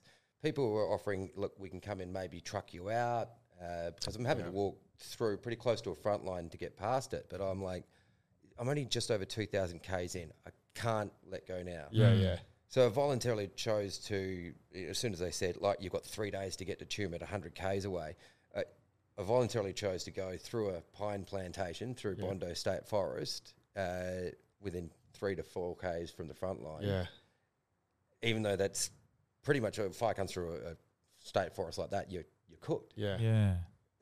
That was much better alternative than getting trucked out and finishing. Yeah. Wow. And then you're like shitting myself for the first day, like getting like burning alive is terrible. So I'm feeling this complete lack of control. So I get my 308 out, load the magazine and chuck another 5 or 6 bullets in my top pocket. Oh, just in case. Yeah, and I'm like, I'll just shoot the camel, shoot the dog and shoot myself. Fuck. And felt immediate relief. Yeah. You know, like, because it was like, I'm it's back on your in control. terms. Yeah. You know, like, it's like, maybe I could burn, or this one here, at least I'm calling the shots, and just walk forward with confidence. And it wasn't until like a day or two after when I'm in Tumut that I'm like, you just loaded your gun to shoot yourself and went, oh, thank fuck. Perspective. But that's cool, man, because you did take, although it's like a pretty fucking morbid subject, you took control and ownership. If it was going to end, it was going to end on your terms and not on anyone else's. So, and it's controlling what you can control. It's a weird mindset to realize that you've gone through, because everything in there is voluntary. Yeah, you know, like so. There's no other situation that I can blame, or just bad luck, or anything like that. You know, there is a get out of jail at every single point of that. Yeah, that doesn't involve, you know, burning alive or shooting yourself. Yeah. I think you would be an excellent participant for Survivor. Would you ever do Survivor? Oh, I don't know. I don't know. I reckon you'd fucking nearly win. The reality TV thing. Yeah. I'm not too sure. However they want to spin you. So, I think you got the resilience. Married at first sight, yeah? Yeah. It's like fucking Survivor, man. Like, good luck getting out alive. I've toyed with like applying for, I wouldn't want to do Married at First Sight, fuck that, but like something like The Bachelor, because I think that would be wicked just to boost my comedy tours. No, I'd love like I'd love to be in like a crossover of like, you know, Survivor and Bachelor. Match, or you know, Survivor Bachelor. Yeah. Married at First Survivor. Like a dating Survivor game would be nuts. Fucking. What's the it's called Alone, that series? Yeah. I think Together. the only one I would do is Amazing Race. Yeah, that'd be cool. And That'd be the cool. alone one would be very cool. Well, you'd almost done it. I'd be keen to do it. Yeah. Yeah. Because you can apply. Do you think like those? Actually, that's probably one that you couldn't just do it. You'd have to do it. You'd have to do it as a team. No, but that would be the best. Like, there's other people that was like, oh yeah, I've been living in teepees for fucking 7 years, and you know, shoot shit with a bow and arrow. Yeah. And I'm just like, oh yeah, I've been in the office the last 12 months, but you know, looking for some time off. Yeah. You know, and out there just digging up worms and having a ball. I think do you think you could? Like, I know you jest. No chance. But I know you jest, but you're a very good problem solver, and you're a lot smarter than you give off. So I think, given a situation where you genuinely have to, I think you'd find a way. I wouldn't volunteer to do Alone. No, I mean, like, if like end of the world sort of shit, like you're alone, you got nothing else, you have to survive. You jest and you say, oh, I'd be fucking dead in 3 days, but I think you'd be able to at least you'd scrap, you'd forage, you'd do something. I mean, like that guy that figure it out. I can't remember what the name of the book, but it is in WA somewhere where he got stranded and he was eating like bugs and worms and ants and you know, like he was next to some dam and he survived for like 60 days or something like that. Wow. Well, that was recent. Was it that bloke and he came out of the book, they found him and he was like super skinny? I feel like... I assume he was pretty skinny. Yeah. If you put on weight, you're like... I think there was someone recently, and it was just like pretty close, like I'd say Serpentine Falls or something like that, and they had a fall somewhere. I can't remember. I feel like it was within the last year or so. Sure, it wasn't just Joe Biden at a press conference. They broke a leg or something like that, and fuck. And they got stuck, and they had to eat like grubs and stuff that they could find until someone found them. And they survived. Yeah, but they were still severely malnutritioned. I mean, did I mention last time about the people who came across us when I was in that really kind of remote stretch that I kind of freaked out a bit? No, not from memory, but even if you did, we'll re-say it. All right, people can go listen to the episode again. It's so 30th of June, and you know, in the financial services, that's kind of like a bit of time for celebration in the financial year. So I'm out on this really remote stretch going through the Gibson Desert at this stage. So there's about 420 k's where there's no water for the camels. They go nearly a month without water during this stretch. Right in the middle, a couple of caravanners over the last few weeks had given me a beer here and a beer there, and I'd saved all of them up. I'm going to have my 9 beers for end of financial year. Oh my goodness. And I'm about 5 or 6 beers in. And so because I haven't had any water for ages, like there's also no shower. Like, so I'm a month off a shower, and this 4-wheel driving camper van rocks up. Wow. And they're like, what are you doing here? I'm like, 30th of June party, you know? Like, Doing my taxes. yeah. And so they've gone, no, what are you doing with the camels? I'm like, that's just how I get around, blah, blah, blah. And they're like, yeah, we only passed a camel about 2 k's back. Heading this way, and I'm like, it's got to be a bull camel coming in, you know? Oh, no. I look over, I see this camel, boom, boom, boom, boom, down the road. So I was like, shit. So fucking hell, I run back to my camp, grab the 308, and start running back. So all they've seen is me just go, fuck, grab a rifle and run straight towards them. So their eyes are like dinner plates. They're like, what the fuck? We're in the middle of nowhere. Sun's just going down. They're like, this is not going to end well. So I run past them because it's rude to shoot through people. Yeah. And get to the other side, and down this bull camel is about 10, 15 metres away. Go up, put another bullet in the head so he's not in any pain. And then I pull my knife out, and I'm like, we're going to have some camel stew for dinner. You keen? Yeah. And the girl goes, oh, no, we've prepared tofu for our dinner. Oh, that's my God. Fuck. They're dead in a day. Those guys are dead in a day. Mate, they were gone. Yeah. They were out I of just there. see a drunk bloke grab his rifle and shoot a camel. Let's get into it. No, thank you. Fuck. Imagine the story they'd be telling. Yeah. And we just got out. Fuck. Yeah, that was the one thing I always remember now is that bull camels will just fuck your camel up until they take dominance. Oh, So- it's just incredible that it's such a pest. Like, as in it's a not a pest, but They're like Hayden Ballantyne. are they? Is that what they'd be considered? Camels are a Well, pest, they're declared a pest, but like, mate, these guys were instrumental in building what Australia is today. Like, the first time we ever got a message from London through to Sydney was because the camels built the overland telegraph line from south to north. Yeah, right. So before that, it was all, carrier pigeon or whatever they were doing back then. But the first time to pick up the phone and get a telegram or, call Thanks to through the camels. is all the Afghan camel handlers and their camels that came across built that overland telegraph line. So they're introduced. Yeah. Well, So the first ones came over for the Burke and Wills expedition. Yeah. There was a couple before that, but the first successful use of them in a trekking nature was with Burke and Wills. Yeah. They all die or something? Burke and Wills? Yeah. Yeah, well, it wasn't originally the Burke and Wills trek. Yeah. Right? So it was Burke Two other people and they died. it was Burke and some other bloke. Drunk bloke shot him with remember his his name. rifle. and they were really slow because they were carrying dining room tables, crockery, all this shit. So they were really slow moving. Yeah. And they were trying to get this prize that the government had set going, the first people to trek from south to north and open up that kind of route will get this government grant, this government money. And Sturt had taken off a few months after Burke and Wills had it, and he was quick. Yeah. So they're like, holy shit, we've got to get rid of some stuff. And they were getting rid of still kept the dining room table, but like got rid of a lot of other stuff.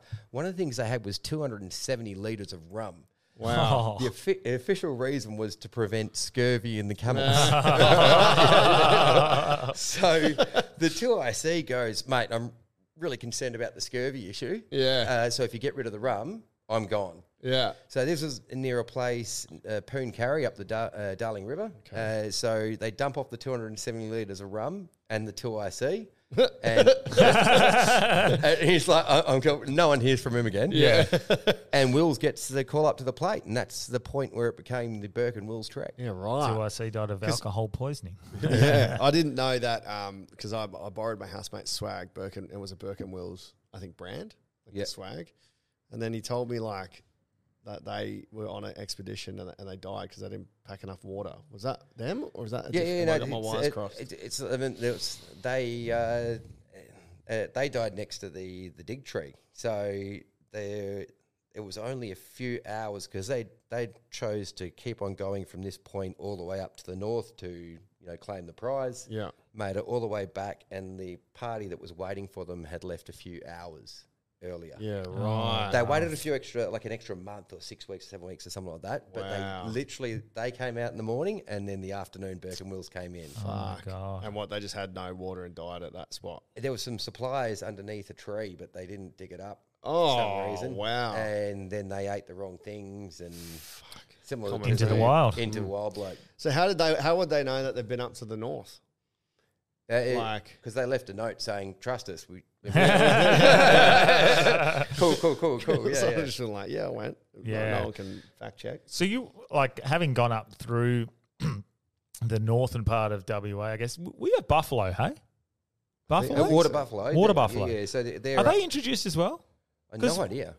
I don't think so. Because I was gobsmacked when I found out. I think is it Cameron Haynes or who's the Australian hunter that goes anyway? Yeah. I think I've seen him with one. Yeah, he's always he's getting like water buffalo and big deer and stuff like that. But like I had no idea we had that shit in Australia, and they're just fucking and they're huge. We never went that far north on the trek, but at Uluru, they've got at the camel farm they've got a water buffalo at the back, and he's quiet as. Okay. So I'll give you a photo of Jeff Wilson sitting on his back like a Buddha.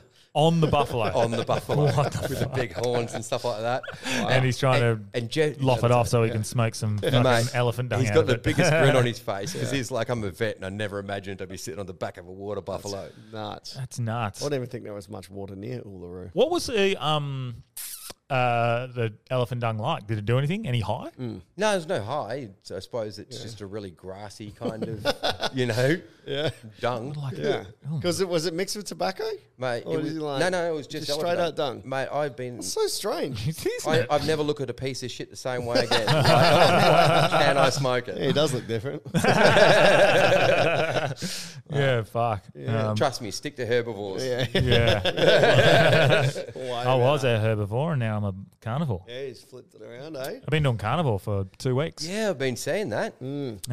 It's been good. Yeah. Very good. I even feel like today I've been able to speak with more clarity and less ums and ahs and I don't know, energy's really good still considering normally after one podcast I'm fucked. We've just done 2 and I still feel like I can keep going. Like I don't know. It's quite good. Would you have experienced a lot of that sort of style diet through your travels? Like out there you're craving any kind of fresh vegetables. So any time you could get it, and you were trying to maintain as much as you possibly could along the way. And then I'd have a lot of the rehydrated stuff. So deb, mash, rehydrated peas and stuff like that. So, but you said before you lost 30 kilos just by quitting drinking. Yeah. That's how easy it is. It was just... You stopped drinking and 30 kilos fell off you. So I think the body had the shell shock of stopping drinking. Yeah. And then did intermittent fasting second month. Yeah. And slowly ramped up the training in the third month. Nice. So a majority of that 30 kilos went in 3 months. Yeah, but also remember, like, not just removing alcohol isn't the only part that would play a factor because you're then more motivated to exercise. Yeah, correct. You're not eating, and you don't want to waste your time off the grog. Yeah, This is going to be 4 months. And it's going to be.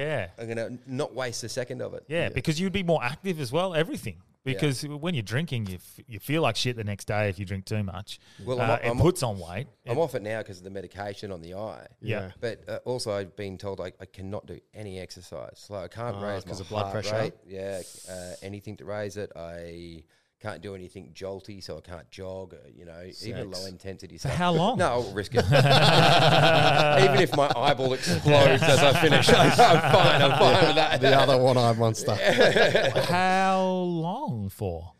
So I've got some more appointments with the specialist as we come through the next few weeks. So it's just a week-by-week thing, I'm just at the whims of the advice. And you got to fully watch your diet then, really. That's all you can do, hey? Pretty much. Diet. Like I'm hitting the vitamin C tablets like they're going out of fashion. So they said 3 to 5 grams of that a day. Yeah, right. Vitamin Coke. Fucking hell. I'm not sure if that helps with the eye. Helps with the weight. Numb it. It helped with the weight loss, I guess. Yeah. I was going to ask before, it just popped up. What's the weirdest thing that you've insured? Have you had any weird insurance requests?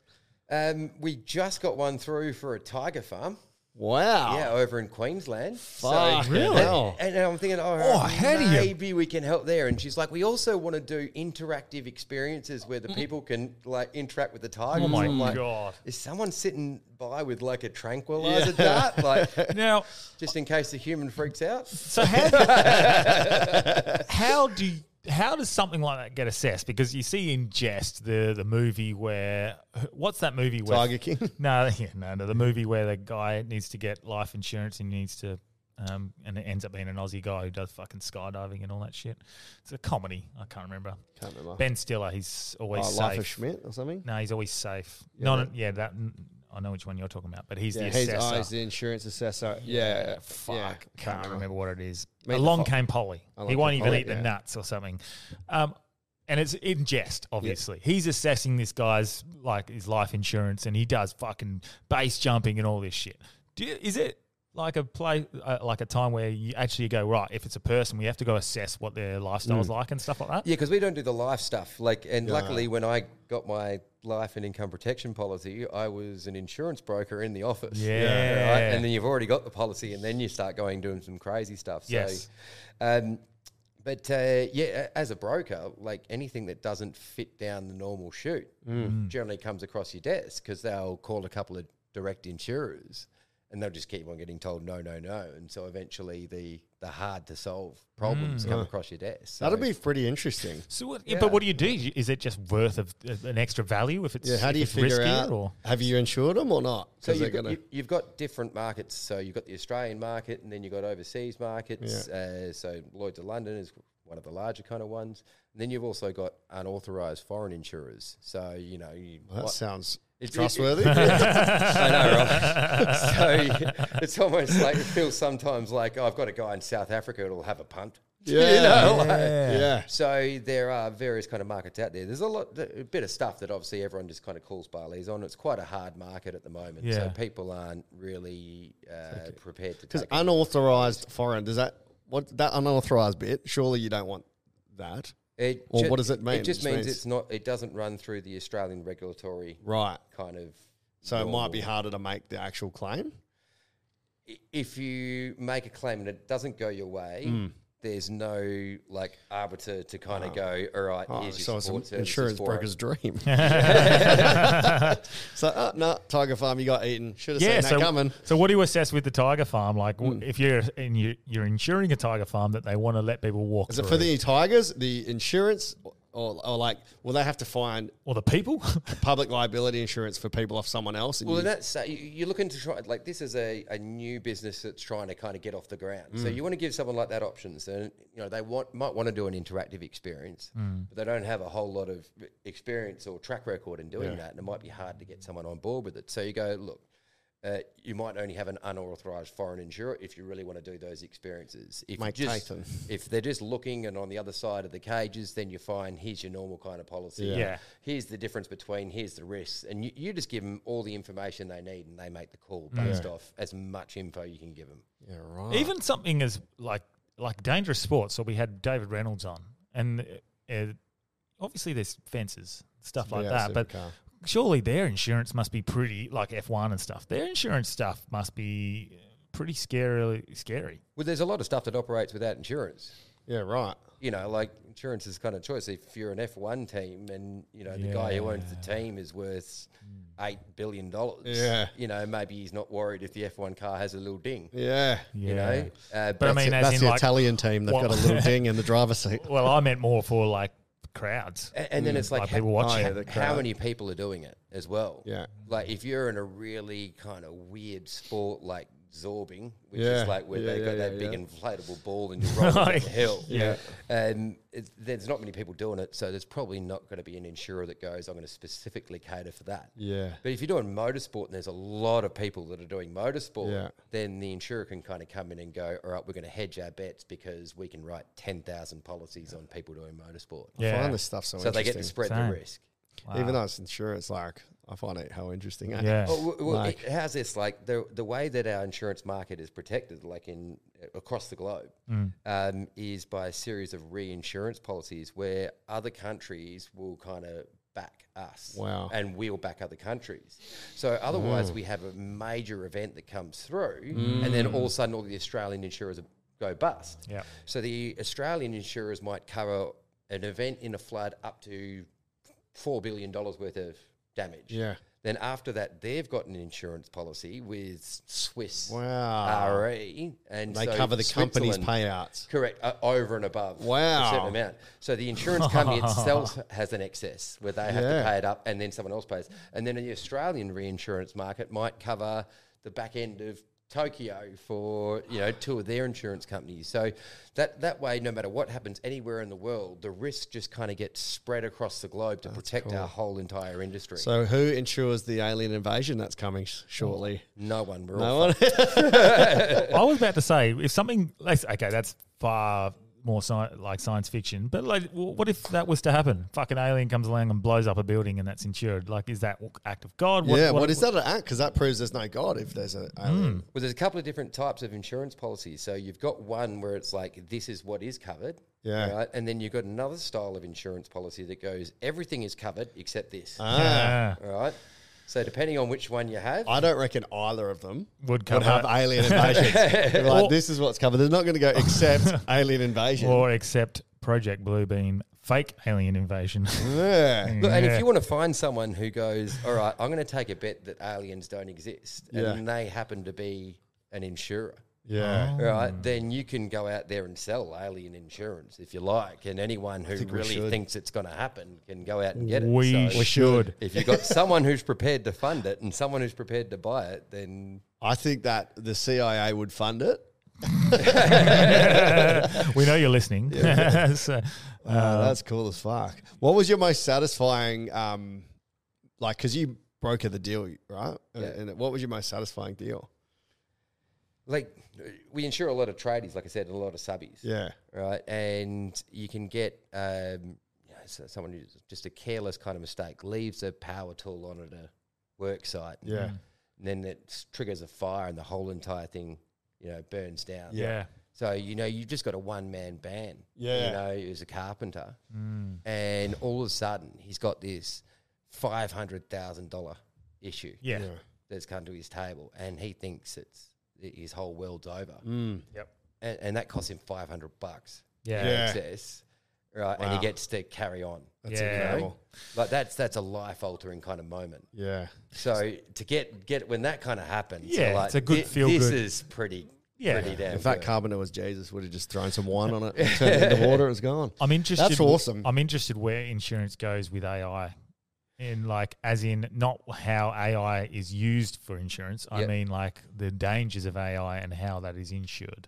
Yeah, well, I mean, one of the things with AI, like at the moment, there's aggregators and people that kind of sit behind the scenes and use certain programs to determine how much an insurance policy should cost. Yeah. You let AI come in and start to take that over, the human element goes out, and it will just charge you what you should be charged. Yeah, So which is pretty good for us, but not for you guys. which is not great for Yeah. some people. Like you're in a high risk area, which is a low income area, and all of a sudden they're, all of a sudden it just becomes unaffordable. Like if you remove the human element, it's a dangerous thing. Like the Australian insurance companies, like a lot of them are backed by our super funds. And so if we have a profitable insurer, then most of your industry super funds and that perform well. There's not just some guy sitting at the top going like, "Whoa, Steve won't get his car claim paid." Yeah. No, like not only do they support Australian businesses, everyday kind of people, and they have a minor incident, they're generally also responsible for being a secure investment for people's superannuation funds. So a lot of the people giving shit to the insurance company probably have investment, but completely unaware because they've got an industry super fund that considers it blue chip. Have you got any horror stories where someone's come to you and like their insurance was off, or like they thought they were going to get something and they've been fucked over? It's generally user-related error, but like insurance companies occasionally do go through a bit of a rough patch where they put you through a bit of a ringer on the claims, but all in all, they're not too bad. Yeah. Because, they deal with the complaints so much that if they go through that rough patch, eventually they just get sick of dealing with the complaints and they come good. So who's good and who's, firing off at any one time, that changes all the time. They get it right and they're nailing it, they get ahead of themselves and they drop off for 6 months or 12 months and then they're back up. So that's why, you have a broker. Yeah. Because essentially he's the one that's got it is all across that kind of market and it's got that situational awareness to go, that one might be cheaper, but the last 12 months they've been nothing but a nightmare. Yeah. I'd rather pay a little bit more knowing I'm going to be completely fucking sorted. Yeah. Is insurance fraud expensive to your company, or is it easy? No, generally It always gets found out. we've been, touch wood, pretty good. Nothing that we've kind of seen. Yeah. We've been able to gently suggest to a couple of people that maybe the road they're about to go down is not advisable, and give them a bit of a reminder about the imprisonment and fines that sit behind it. Yeah. So maybe the situation you've just described to me to get your $2,000 is not a great way to go. And I'll have a think about it. And then that's it. They don't come back. So we seem to have been able to give them the advice they need not to do something stupid. I've maybe we can wrap it up after this, but I've got one more insurance question. Yeah. I fucking love when someone's a specialist in something. Like Yes. something like insurance. Yes. I just like, So because you know so much about it. It's interesting to me. I've always held the idea that health insurance is fucking stupid to have. Well, that's because you haven't had back surgery, cunt. Well, if I've always, I'm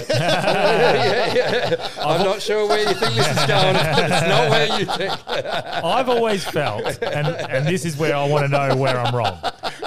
I've always felt that if it's an emergency, we have healthcare system that does it like that instantly, it's free.